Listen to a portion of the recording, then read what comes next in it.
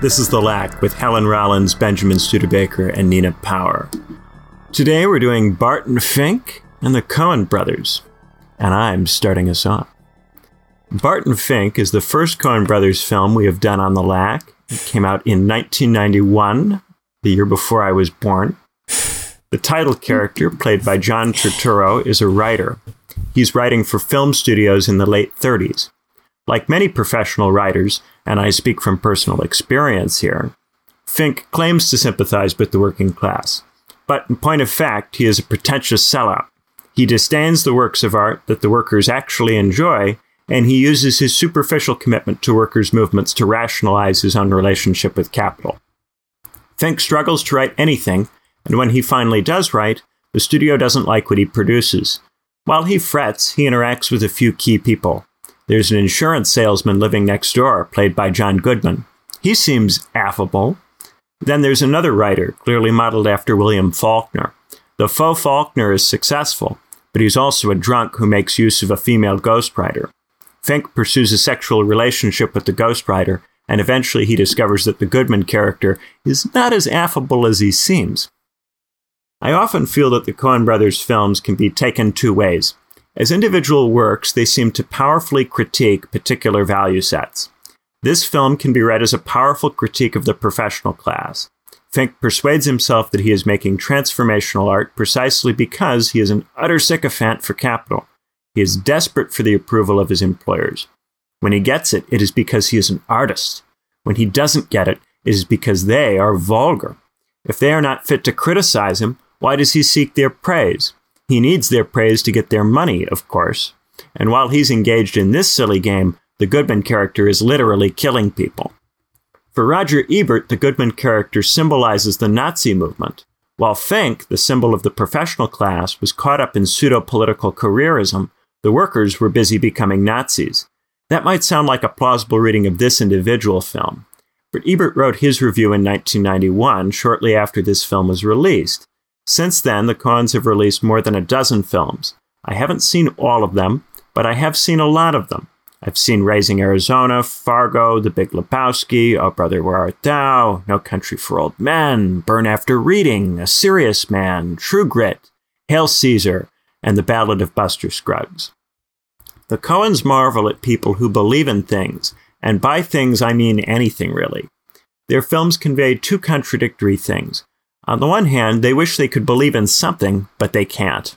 On the other hand, they can't believe in something because beliefs are stupid. The Coen brothers are soft nihilists, similar to Matt Stone and Trey Parker, the creators of South Park. I say they are soft nihilists because they are so nihilistic that they cannot bring themselves to believe in nihilism. To put it dialectically, the hardest kind of nihilist is the soft nihilist. In The Big Lebowski, it is the nihilists themselves who get mocked. The John Goodman character in that film, himself a convert to Judaism, says these words, "Say what you want about the tenets of National Socialism, dude. At least it's an ethos." In Fargo and in Barton Fink, two different forms of greed are mocked. Fargo mocks the greed of the gangster willing to risk death or imprisonment for coin. Fink mocks the greed of the professional who sells himself to capital, papering over the transaction with a kind of slave morality in which he is the highest kind of artist and they are just vulgarians. But in Hail Caesar, it is the communists and Herbert Marcuse who are mocked. They are treated as suckers for the Soviet Empire. And in A Serious Man, it is religion itself that is not taken seriously. Then there is No Country for Old Men, a film everyone takes very seriously.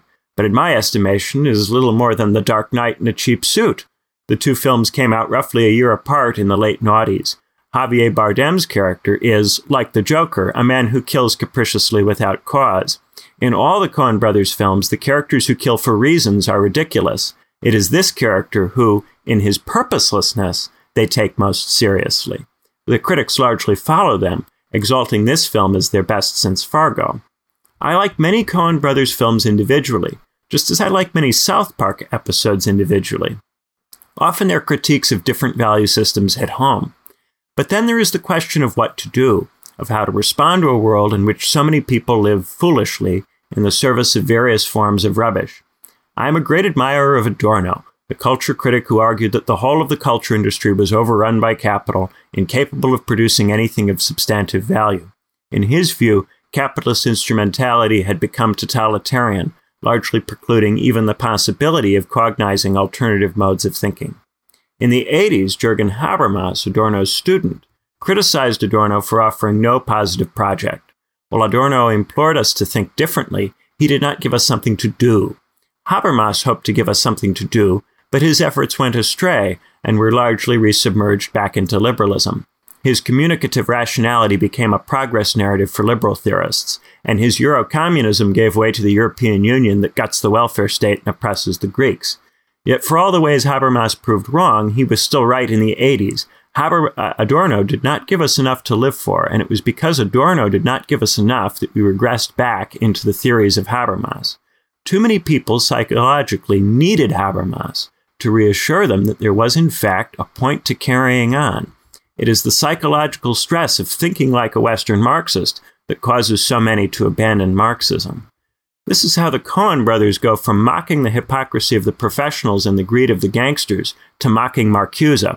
Hail Caesar is their version of Tarantino's Once Upon a Time in Hollywood. They tackle a version of Marcuse, while Tarantino aims at Charles Manson, a much softer target. By the time they've gotten around to making Hail Caesar, it is clear that even Marcuse is just another version of Barton Fink to them, a professional playing at caring about the workers' movement. Is that fair? I have some differences with Marcuse. Unlike him, I am not a big fan of Heidegger, but I still don't think he deserves what he gets in that film. They make him out to be a soft tanky, a sucker for the Soviet Union. That's just not fair.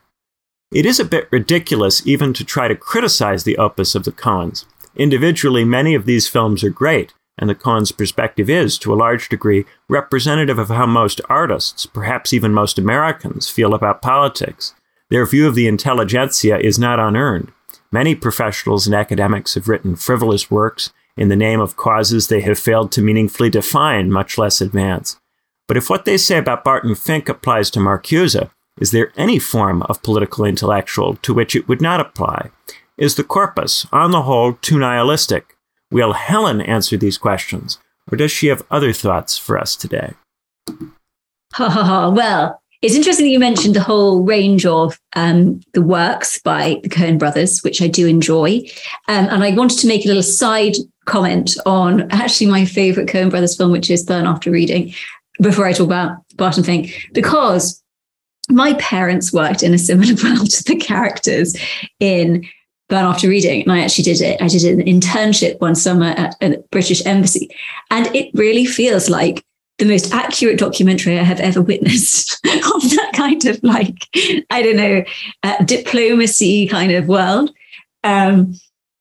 Absolutely hilarious. So in my experience, it's sort of, from my brief experience as doing an internship, it was like 24 hours firefighting fuck-ups. And it was, witnessing the inner worlds, the inner workings of politics and the relationship between nations. And I have some stories that probably I couldn't even say now because they'd be so shocking about this time and what was happening in this country at the time and what's happening, quote unquote, behind the scenes. But, it's very much it's similar to the Yellow Brick Road, Wizard of Oz, behind the curtain. There's just a bit of a dunce working machine. There's nothing really there. So there's no there. And I do like this idea of, as you say, Benjamin, maybe it's excessive in this nihilism, which doesn't even grasp its own nihilism. However, one thing that I do really like is this idea of exposing the big other. There is no big other. And that film does it absolutely hilariously. There is a story, actually, my mum worked in sort of intelligence kind of center for a long time. And this was early noughts. And one day someone's built sugar and they shut everything down because they thought it was anthrax. I'm sure this happened numerous times in these settings. And eventually, after they shut it all down and got people in with the big suits and stuff, somebody licks their finger, test, and it's like, yeah, it's definitely cast to sugar, so I really appreciate that film. I thought it's very, very humorous and it gets that world very, very well. And it's interesting because, these films are in lots of different worlds, and they are a couple of brothers whose oeuvre is, it has a distinct sort of tonal quality, but it, unlike some directors, whose films are very similar or, there are similar themes, but they're quite distinctive. And I do think, No Country for Old Men is quite different from other films. And, tonally things like True Grit are quite, not quite as funny as, say, Burn Off Reading. Absolutely love it. Anyway, so this film, I think, one of those sort of like more basic kind of literary analysis films would analyze the sort of metatextual dimensions of the film. So, it's a film about playwrights, a film about filmmaking. The opening of the play of the film is a play, not only a play, but the playwright mouthing his own lines as the other actors enacted those lines. So sort of like raising in relief the sort of process of filmmaking. There's a scene at the end where a woman who he has been working with in front of an image of a woman by a beach. And then he goes and, in real life is sitting by a beach in Malibu, and this woman appears and he asks the woman, "Are you in the movies?" And she says, "Don't be silly." But of course she's in a movie, But I actually think it's sort of doing something more formally interesting than just being like a comment on filmmaking. The structure itself, so it does sort of go nowhere. And in a way, maybe we could say that it is similar, quote unquote, in a way to Titan. It's like, but I think that there is an and. So it's sort of the point it's making is, like with everything, there's no there, and it's sort of exposing, as you say, Benjamin, like every single kind of structural dimension of society or capitalism, or like ways that we try to avoid capitalism. It's exposing the contradictions and the sort of impasses in all these different forms. But in doing so, it's not just sort of like throwing the baby out with the bathwater or doing it in like a purely adolescent way. I think it's more kind of like labyrinthine than that. And it reminds me, like the structure of this reminds me of like a Klein bottle, which is probably a bit like naff to say. This is something that like Lacan talks about a lot, because it's not just, it's going nowhere. I think in exposing that there's no there, they expose actually the substance of human subjectivity, so that there is something to work with, I think. Of course, in terms of, going nowhere, there's a line that's repeated about plumbing the depths and how his character, the serious, earnest character, is plumbing the depths. But, there's no depths. There's one scene where after sleeping with the ghost writer for his fellow author, there's a scene where the camera kind of goes in a kind of Lynchian way, but, it's sort of this sort of like faux Lynchian piss take almost. But I kind of like Lynch as well. So, but the camera's traveling down the plug, and he's talking about plumbing the depths, and then, it goes nowhere. There's lots of going nowhere. There's an element where it's all about his sort of heady ideas, and then he's working with a lady's head cut off in a box on his desk. Of course, we've talked about he's obsessed with the common man, but his neighbor who works in insurance, quote unquote, he never asks about his work. He's very patronizing and what have you. And he has his own overblown sense of importance. For instance, he's trying to work out the script, and basically we see the first lines of the script, and it's sort of, about this tenement building in New York, and he has like 3 lines of action and nothing happens. And actually at a certain point, he's thinking he sees within the Bible, like a passage in the Bible, which is what he has already written. But it kind of really goes nowhere. It's also a thriller with this constant impending sense of doom that there will be a big reveal. I mean, I personally maybe would, in my taste, structure something kind of differently to like use the thriller genre more in a more potentially engaging way. But I think this is deliberate. This isn't just like a random piece of random whatever. It is saying something, which is, I think, always this idea of the other of the big other. Like we're constantly revolving around a lack, and there is no absolute. But not that, but within there being no absolute, as we talk about a lot with Lacanian ideas, it's not like everything is random, but actually the no absolute is precisely what generates everything. I don't know, at the end of the film, I think it's quite interesting where we get this genre trope of like, he's capable of writing.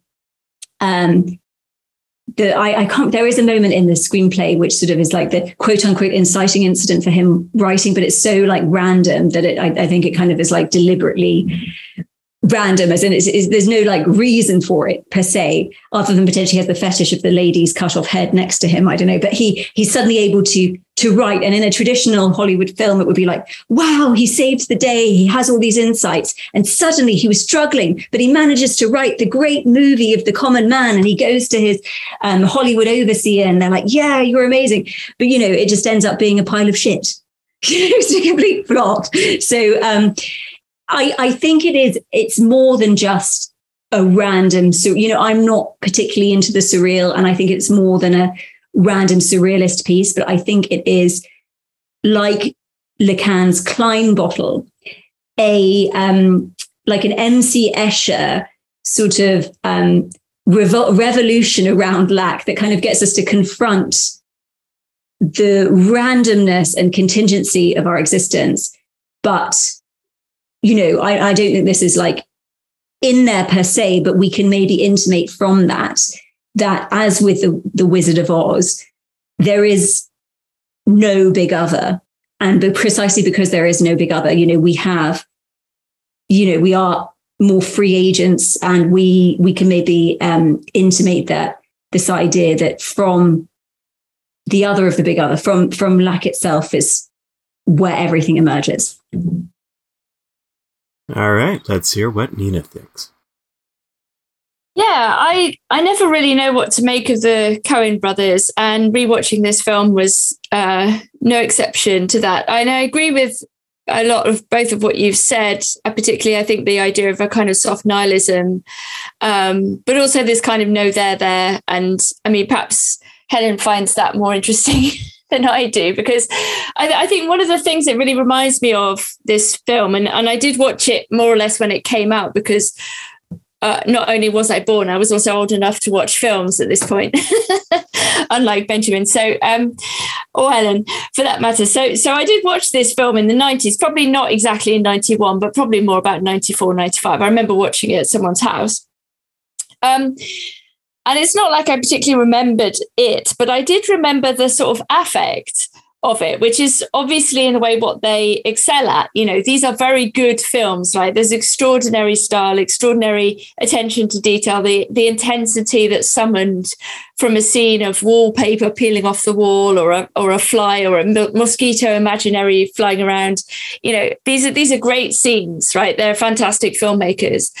I think what I don't like about the Coen brothers, and this would probably go for all of their films to a greater or lesser degree, is this what is, I don't know, manifestly obvious to me, this kind of postmodern pastiche and this irony, which you also get in Tarantino, the rewriting of history, because it's almost like at the end of history, there's nothing else to do. It's like cinema has swallowed theatre, you know, all of the aspirations of the playwrights who are kind of mocked in the Barton Fink character. Well, mocked, you could say, well, are they kind of recognized? Are they trying to reclaim them? All of these kind of, let's say, politically motivated, you know, perhaps hypocritically, embarrassingly earnest socialist playwrights of the 1930s who are kind of swallowed up in real life by the Hollywood system, including the novelists, and all of these characters are like clearly pastiches of really existing writers and playwrights like Odets, or that no one has ever heard of, right? You only hear about Odets because he's the basis for part of Barton Fink's character, right? Or, you know, I mean, obviously Faulkner is more famous, but they kind of misrepresent Faulkner too, if indeed that character is supposed to be, you know. So they do this kind of, I don't know, it's like a sort of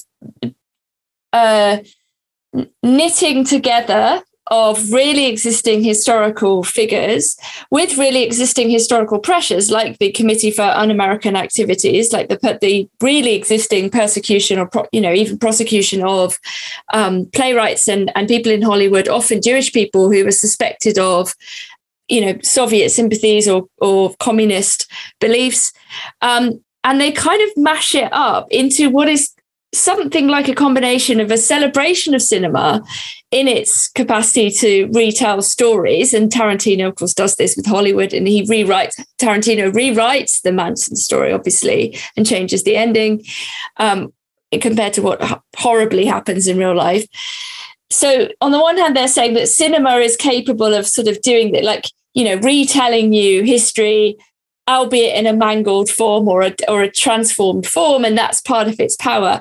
But there's also something kind of disheartening about that recognition, I think, that cinema is the medium of the end of history somehow, and that all people like the Coen brothers and Tarantino can do is reference the history, not only of the thing that cinema crushed, i.e. the earnest young playwrights, let's say, that all got swallowed up by Hollywood, but also other films. So obviously there's a million references to other films in this film, and everything is this kind of, hall of mirrors. It's like the whole of cinema is a series of references to itself and to scenes in other films, at least according to this film. Right, like that's the kind of stylistic gesture that's performed over and over again, and lots of their films are indeed very similar. Like, I was struck rewatching this by how similar even the order of the scenes is to something like The Big Lebowski, like where they go to the poolside and someone shouts at someone, and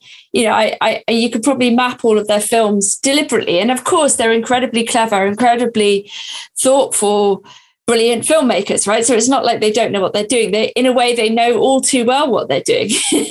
And this is maybe part of the issue, because in a sense, they're very hermetic. They're hermetically sealed halls of mirrors in the sense that they are cinema, I think, doubly referencing cinema's capacity to have consumed all of the previous media and still only be able to talk about itself somehow.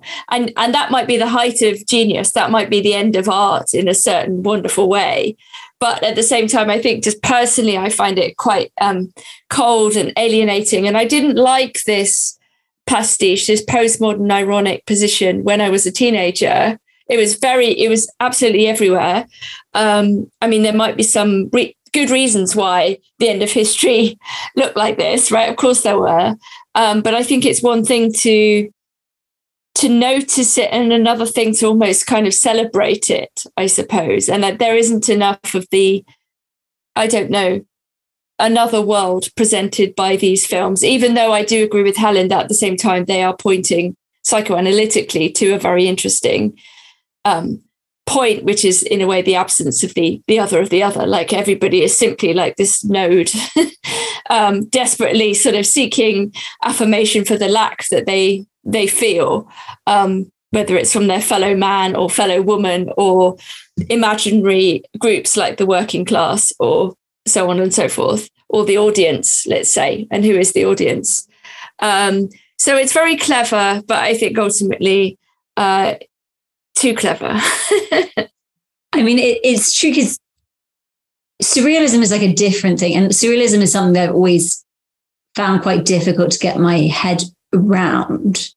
Well, I don't know if it is to get my head around, but maybe it's just something that personally I don't, But do you think these films are surreal? I don't know if it's surreal, but I think that there is some element that's similar in terms of the ethos of the surreal with the postmodern. Because for me personally, like, I do like certain sort of, like, maybe this makes me a meta-modernist, who knows, but like a certain elements of pastiche and things being in relief. But then I also appreciate an earnestness, which is a re-engagement with the world, because we actually have one life and we exist in community with other people. And when we have this insight of, like, what do we do with it? But it is interesting because, you talk about Tarantino, and obviously Wes Anderson is another one. If you look at that period of time where you have these directors coming up in the 90s through independent cinema in America, and really the people who, became in the noughties and 2010s that, like, our era's canonical filmmakers, they do all have that, not all, but there is and you have at the other extreme, someone who I appreciate and have come to appreciate more and more and more, Terrence Malick, who is from who's maybe, I don't know, like 20 years older than these people, at least 15, 10, 15. But yeah, that generation is, Wes Anderson potentially has that more kind of earnest re-engagement, but it is like, it's an aesthetic that marks them all. It marks a lot of them. Yeah, I think if you take any of these films alone, and it's the only film of that type that you've seen, and you treat it as the only film of that type, by themselves as just critiques of particular masters that are full of it, I think any of these films works as an individual piece. I think the critique comes in when we bear in mind that all of the films from the Coen brothers are like this, and not just the Coen brothers, but a number of quite famous directors. All of them are taking the piss out of different faux master figures. And you have to, I think, a person who makes one film like this is potentially a genius. A person who only makes films like this and can't make any other kind of film. A generation of directors who only make films like this and can't make any other kind of film. That speaks to a problem. So I kind of want to say Helen is right, and Helen's praise is right in reference to any specific film, but that Nina's critique is right in reference to all of these films in their totality as a genre, as a group. I mean, I wonder what you both think about this, because Benjamin, quite rightly, I think, emphasized this idea of like soft nihilism being the kind of ultra nihilism ultimately in a certain way. But I wonder if what they're also depicting, and maybe this is a minor distinction or not a distinction at all, is actually sort of cynicism as well as nihilism, or because in a way that the one of the overriding messages of these films in general, as we're talking about them, is the fact that not only is everybody hypocritical, and in fact the people who believe the most, let's say, in the working man or socialism or the efficacy of aesthetics as a form of political intervention, these people are the most deluded, right, in all of these films. Or Marcuse is like a CIA agent, or cynical age, whatever. Everyone is, especially the people who are the most earnest, are in a sense the most deluded in these films, right? And so the implication is that we can only understand these people cynically, perhaps, that their delusion is, I don't know, what enables them to be not only used by, let's say, Hollywood, but we can laugh at them, right? The audience is invited to sort of laugh at the earnestness of the young playwright in the 1930s or whatever. I don't know how to put this, but are these nihilistic films about cynical people, or are these cynical films about nihilistic people? Or is this just a stupid question? I just wonder what the difference between cynicism and nihilism, and also then the depiction of characters and the effect that these films have on the audience, if you see what I mean. It's a bit convoluted. So this is where I do think that there is some shift in the oeuvre over time. I think a lot of the earlier Coen brothers films are cynical, and they're takedowns, and they do have a little bit of a moralistic approach. Fargo is beloved, I think, because it very clearly is a criticism of these people for valuing money. And I think Barton Fink goes after the playwright because he is unaware of the degree to which he has been morally compromised by his relationship to cinema. So I think that there is a straightforward moral critique in those films. But by the time we get later into the oeuvre, once they're more established, it becomes clear that this just becomes a formula that they use to critique everybody. And over the course of the Coens' work, everybody comes in for this critique, regardless of their position, regardless of what it is that they espouse. Every domain of life comes in for this critique. Similar kind of thing with South Park. South Park has been on television for 25, 30 years now. Everything comes in eventually for the critique, to the point where it's just become itself a formula that is used by the directors to squeeze money out of the system. And so they eventually do the thing which they start off criticizing Barton Fink for doing, which is just mechanistically making stuff which pleases the system and causes them to get paid and told that they're great. This reminds me, because obviously we're talking about maybe a generation. I don't know what are they early Gen Xers, these guys? Or to be, we always talk about generations, but it's interesting because this makes me think of, like, I quite like Once Upon a Time in Hollywood, precisely because it's like a vision of the world. I don't really like.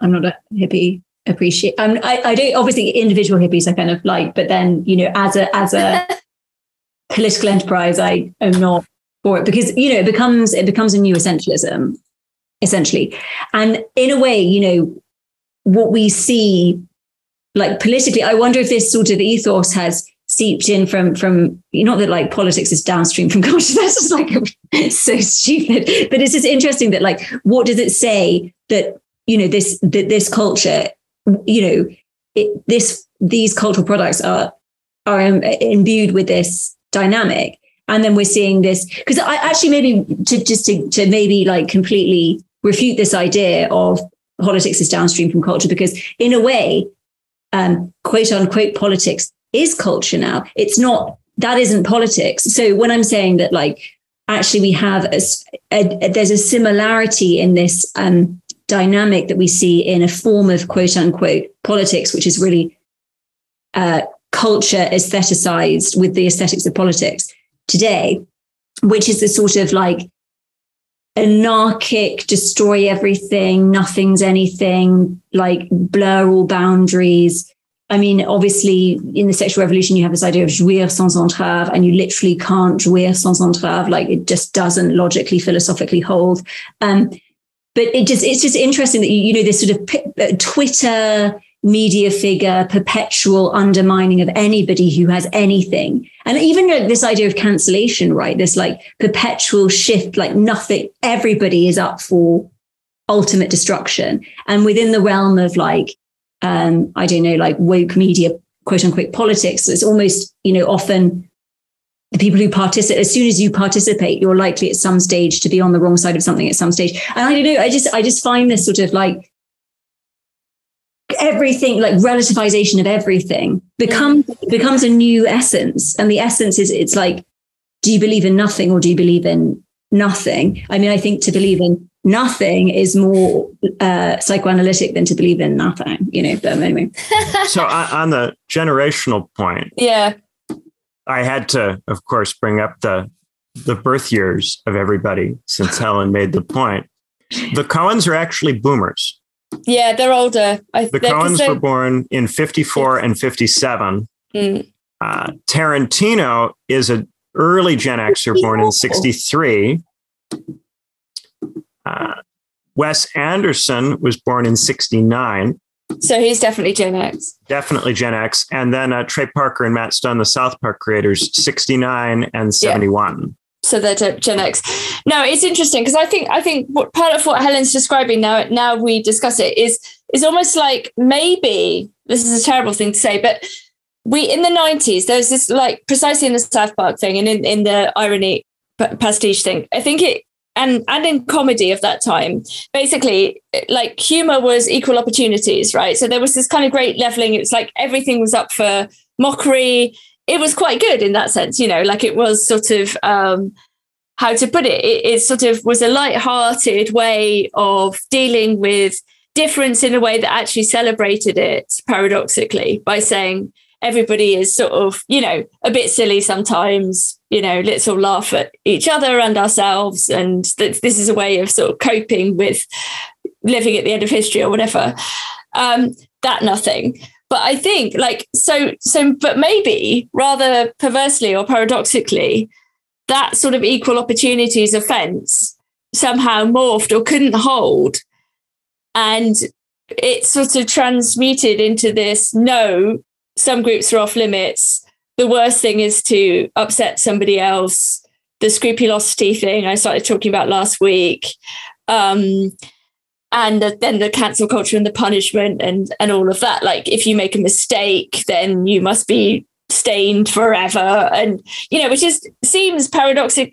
Well, it seems opposed to the equal opportunities offence, like a re-emergence of some kind of religiosity or whatever, as people talk about. But I wonder, in fact, if it didn't sort of follow somehow that actually this kind of postmodern sort of equality of nothing, in the way Helen put it, like that nothing can't hold. Like, you can't actually be postmodern forever, because I don't know, there's not enough there, right? Like you can't just be ironic about everything. Something earnest will emerge from the deep, and people will say, no, you can't be ironic about that. Well, the 90s in the Academy is the decade where the politics of difference and recognition was gaining a foothold. So as the 90s are becoming, from a pop culture standpoint, the decade where everybody makes fun of everybody, in the bosom of the universities is being nursed this new response to that. I think that part of the trouble is the end of history marks the end of kind of real economic contestation. So it forces contestation to be kicked somewhere else. And cultural discourse becomes the place where the contestation is acceptable and can be contained. So it's because you won't have any kind of economic contestation that you'll have it in the cultural space. And that equal opportunity offense, everybody is okay to be criticized, is sacrificed so that the antagonism which would otherwise occur in the economy can occur in a safe place where it has no real effect on the structure. And I think we see that in large part in response to the turn in the late 90s, which was to a lot of quite economically critical stuff. Yeah. There is in the late 90s some quite sharp economic critique that comes out of this culture war being toned down and comes out in films like Office Space. And I think we can even see that in some of the earlier Coen brothers films like Barton, Fink, and Fargo. There's some class discussion going on in those films. And that has to be killed. And that's killed through reigniting a cultural antagonism that will then speak over it. Aided and abetted, of course, by 9/11, which kicked cultural issues to the forefront. Very true. And it's interesting because, you said this yourself, but it's not only that it... quote unquote politics enters the cultural space, but in entering the cultural space, it becomes something that isn't politics. It becomes this particularist, oppositional, some stuff like dynamics operating at the level of the imaginary rather than the level of the symbolic. So this undigested, like childish name calling rather than anything that gives us purchase on the true dynamics of the economy, of subjectivity, that and a repressing of anything that points to that. So anything that is truly, because the irony is, what happens is stuff that we say is really political. Oh, I don't like it because it's too political. It precisely isn't political at all. It's like oppositional, which is preventing politics from happening. And then if you actually do politics in art, which basically political art is art. Because it's basically foregrounding contradiction. So it's doing something that it happens in, the same, if you're doing politics, you're doing the tarrying with contradiction. And that's what art does. So precisely when something is political in art, it's precisely apolitical in this, but actually that art itself is political. And if you do art itself, the critique that kind of gets made, it's kind of funny because it'll be this sort of like, what? Like, how do we deal with this? Because people are so used to something that isn't art and is oppositional and seems political. And then anyway, but people it's almost like it's so overwhelmingly confusing at this point. But it's very interesting. I hadn't quite thought about it before, but linking your two comments, it's like in a way the end of history is also like precisely the end of bipolarity, right? So like of course it's the invention of the global.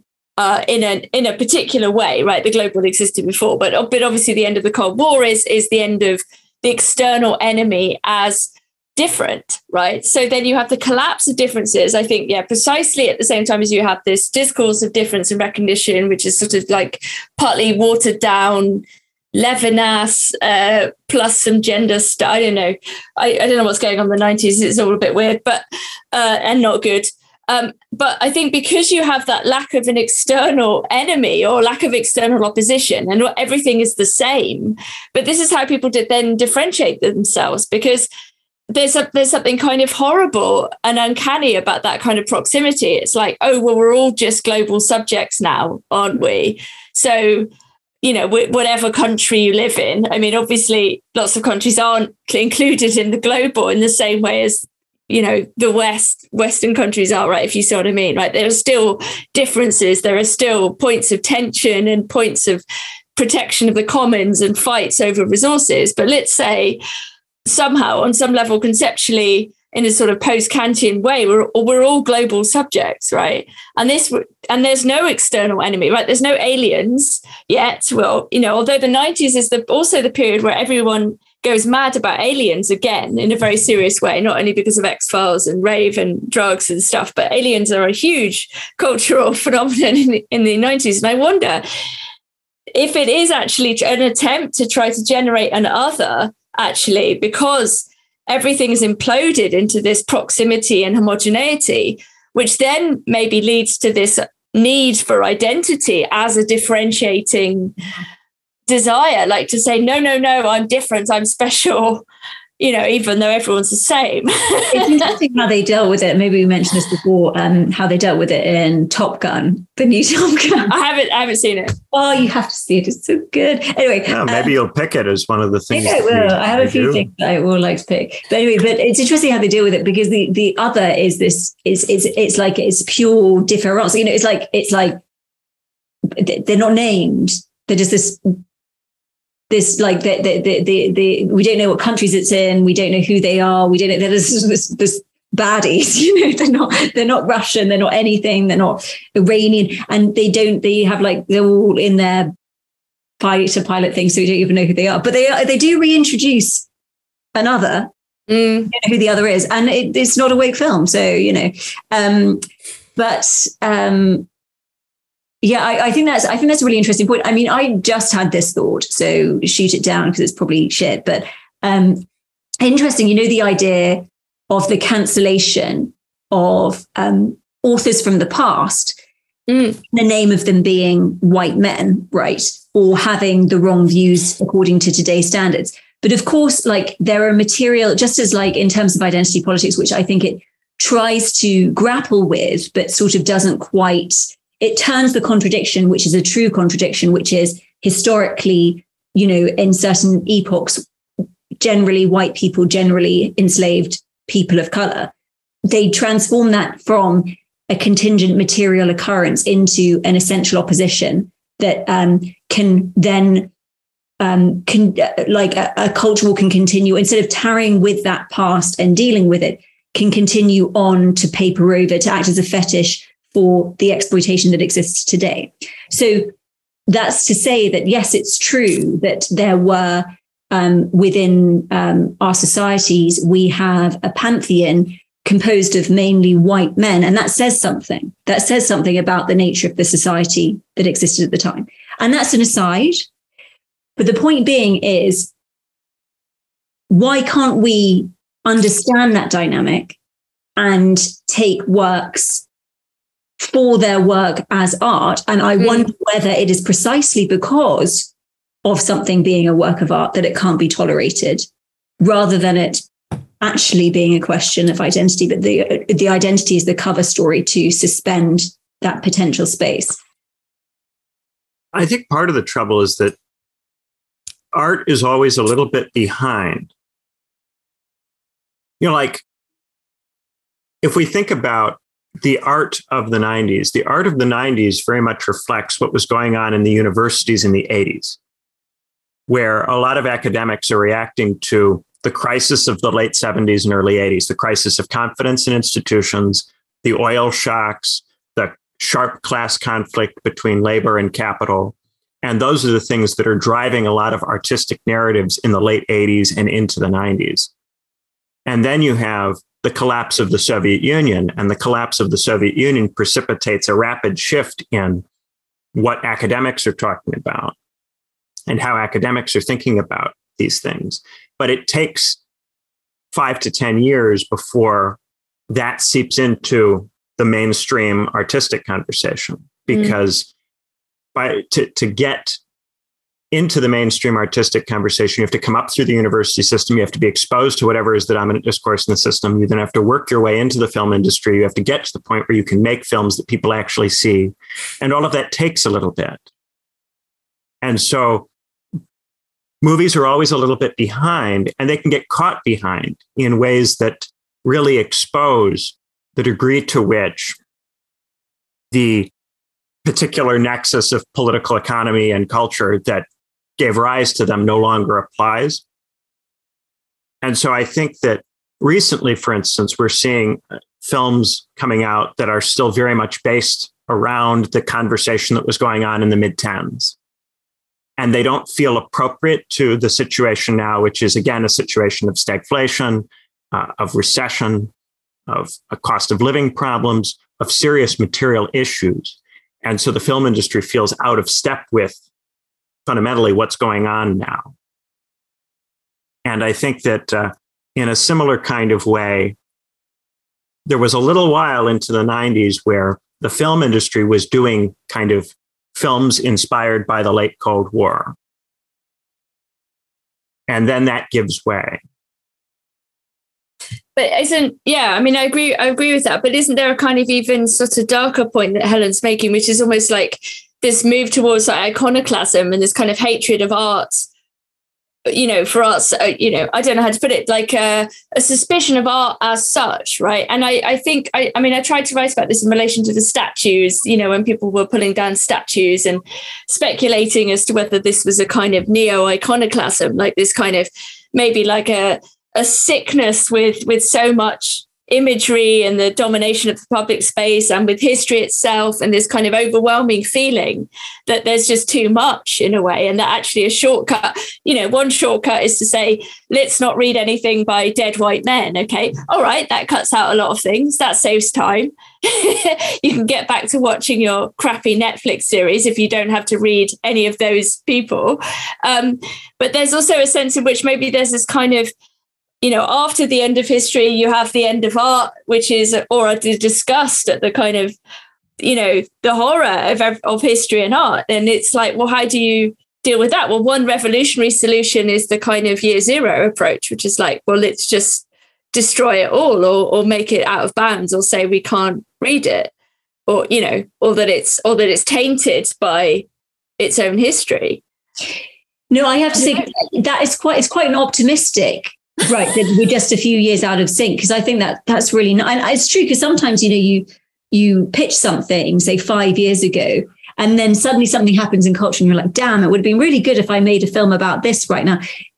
For instance, I have a film that I've been trying to make, I haven't made any attempts, but I've been thinking about the new billionaire class, and actually things that happened with the Russia-Ukraine war and stuff. I was like, this would be such a good time for this to have been made. But like, of course, part of the reason why I didn't get to it, because I was like, how the hell would I get this made over the last, because I don't think the ideas would be like speak to anybody in terms of like the financing and production and making things happen. But maybe now it would. And then by the time it's made, but obviously there is this more ideological dimension to the culture industry, and maybe if we take Benjamin's point that the films that catch on, like, the people who are able to surf the wave happen to be working on something that happens to coincide with like the ideological dimensions of the moment.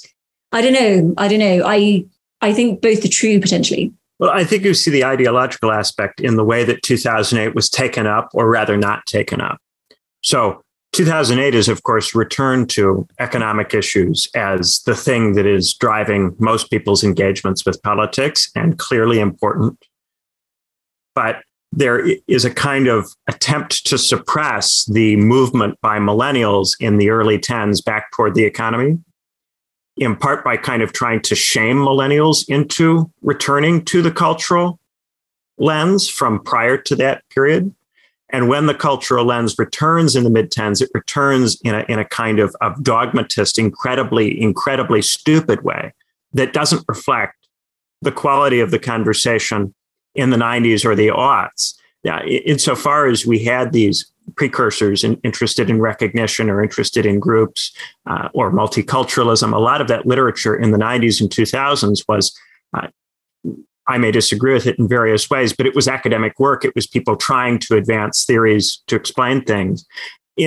From the mid-10s on, it becomes increasingly an insistence that you must continue to participate in this thing. You must continue to think in these terms and use these frames, even though they no longer correspond with the problems real people are facing.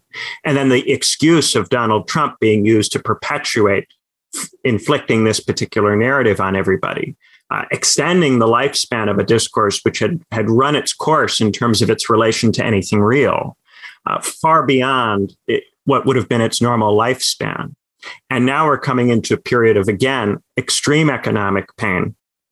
And again, an attempt to suppress a return in the academy and in the universities to discussing seriously economic issues, discussing seriously distribution of wealth and power questions. And so I think there is, in general, even if things were working well, there would be some level of gap just because of the time that it takes for people to work their way in, for people to make stuff, for people to sell stuff, for people to get stuff made. But on top of that, as capital has tried to fully colonize and dominate the university system, that has made it more difficult for the university system to respond to events which occur. And then that makes it harder for that response to be transmitted to artists and to popular culture. So it causes popular culture to be unable to respond to the actual events that are affecting people's lives. And this produces a pop culture which is like a high culture in the sense that it is disconnected from the low culture. So because film is assumed to be a popular medium, it's assumed that if you make films, that those films will be popular. But if you have a totally ideological approach to what kind of films you can make, motivated by capital's desire to impose a particular frame, then those films, even though they are nominally pop culture, become high culture and become things that most people don't go to see, don't go to watch. And then because of COVID, that can be blamed on COVID. COVID's the reason people don't go to see these films. COVID is the reason nobody's watching them. It's not because the film industry has become committed to a particular perspective that is now many, many years out of favor. And in its effort to stay in favor has become increasingly rigid and dogmatic and exclusive and stupid, very stupid. Well, it's and so easy to see through. It's interesting because, of course, in the dance, we're in the attempt to paper over the contradiction precisely rises up and undermines the whole enterprise. So this is why being ideological is a dangerous game. Because now, I don't know if I shared you, there was an interesting video essay done about precisely this question, the wokeification of Hollywood and the economic implications and what has been happening in the last 6 months. It's very interesting. I'll share it with you guys if I haven't shared it yet. Interestingly, that the filmmaker that I think speaks to the moment the most, but ironically, like we never hear from, although he has made a few very good films in the last few years, is Ken Loach. And Ken Loach is someone whose works I didn't appreciate so much in earlier years, but was very elevated. And recently, I mean, he is a darling of the Cannes Film Festival, so generally his films get into Cannes because he's such a canonical figure. But interestingly, I don't know if you saw Sorry We Missed You. I mean, that was an amazing film about essentially Amazon delivery worker. And obviously there is this element of like, the old man who's neutered and, whatever can have his little say or whatever. And we support it. But actually his films really speak to our situation, if you will. Yeah, I remember actually going to see in theaters in Britain, I, Daniel Blake, in Cambridge, to be fair. So I don't know how many people saw that in broader cinema. He was born in 1936. He's 86 years old. Seriously? Oh. Yeah. I think maybe there's a resistance to Loach and Mike Leigh maybe is because they're a little bit too proximate again in this kind of realism sense. I mean, I remember going to see, I don't know, one Ken Loach film or something. I can't remember which one it was. And there was some sort of upper middle class Italian women sitting behind us. And they were like, I don't know how to put it. They were sort of mocking the Englishness of the characters. Like they just found it hilarious. And it was like a comedy. It wasn't supposed to be a comedy, but it was like they found it funny because these characters were so sort of stereotypical or something like this, Yeah. And I remember feeling like very minorly annoyed, like you can't laugh at it, in a very silly way. But I do wonder if there's almost something too on the nose. Yeah, too quotidian, too proximate, too close. But I haven't seen the Amazon one. And you're right that I mean, it's an amazing thing that he's making films about that today. I mean, yeah, today and at his age, like this is quite impressive. I know, and they're very sharp and they're very well done. But you're right, like, because, in a way, we talked about this a little bit with Storytelling, the Ted Solondz film, about like that telling the truth as well. I can't remember that. I don't want to quote myself because that's really stupid, but I think I said something that I'm like, oh, that was actually a good point. You could do that. Should I look it up? Because there's a thing that I think I said that I would like apply. So apologies, people. I mean, once anyone says anything, it's the property of humanity. And Feuerbach says to think is to think from the standpoint of the human, so there is nothing belongs to you anyway, Helen. Exactly. Yeah. This is true. It's all on my Substack. So here we go. This is so this is embarrassing, but it's because I can't even remember what I was saying, but there is, so Vi, remember the character with the Selma Blair character, who's saying about something that actually happened to her, some like abusive situation with her professor, and she's saying it as the truth, and it's really aggravating to everybody, and everyone's like, oh no, but there was evidence in the film because there are photographs of all the other characters in her class having been in this sort of abusive position. And so they are outraged precisely because they know she is telling the truth, and she has put that truth in the wrong register, the truth.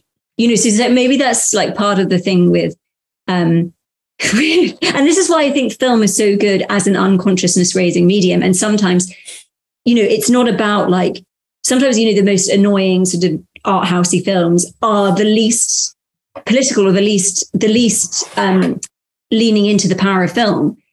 And sometimes actually, The Wizard of Oz, or taking things like really out of the ordinary can get us closer to the ordinary. But yeah, so I think that there is something about things being in the wrong register. But I think Ken Loach is amazing in his most recent films. One of the things I want to point out here is that as we have failed to maintain any kind of pipeline from the generation that was last able to make that kind of stuff, what we have done is we've kept around whoever has survived from that generation. And we don't let them retire.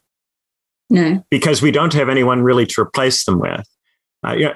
Quite literally, Studio Ghibli in Japan, Miyazaki's studio, Miyazaki was meant to have made his last film in 2011, but has been kind of forced to come back because without him, they don't know how to make anything that actually resonates with people. They attempted to make a film that was a computer animated film that was absolutely horrific and disgusting, that nobody liked and which received incredibly negative reviews. And in response to this, they have to go get Miyazaki, who had intended to be retired more than 10 years ago, and have him make another film to renew the brand so that it can potentially go forward. And this is like your sumo wrestler as well. Yeah. Having to keep somebody around and keep somebody doing something because we're not able to replace them. We don't have it. Our pipelines have broken down. Our ways of replacing this lost knowledge have frayed. My brother, there's an old man that they have to hire as a consultant because they don't at his company have all of the internal knowledge of what they're doing. And so they have to call up this old man, and he charges hundreds of dollars for every hour that they talk to him on the phone. And he always tells them at the end of the call, feel free to call me again with any other questions you might have. Sometimes we lose the ability to carry certain things on, but the society needs these people or this capacity in some way. And so it has to continue. Part of how it pretends that it still is functional is by keeping these people from the past around to do the things it can no longer do for itself.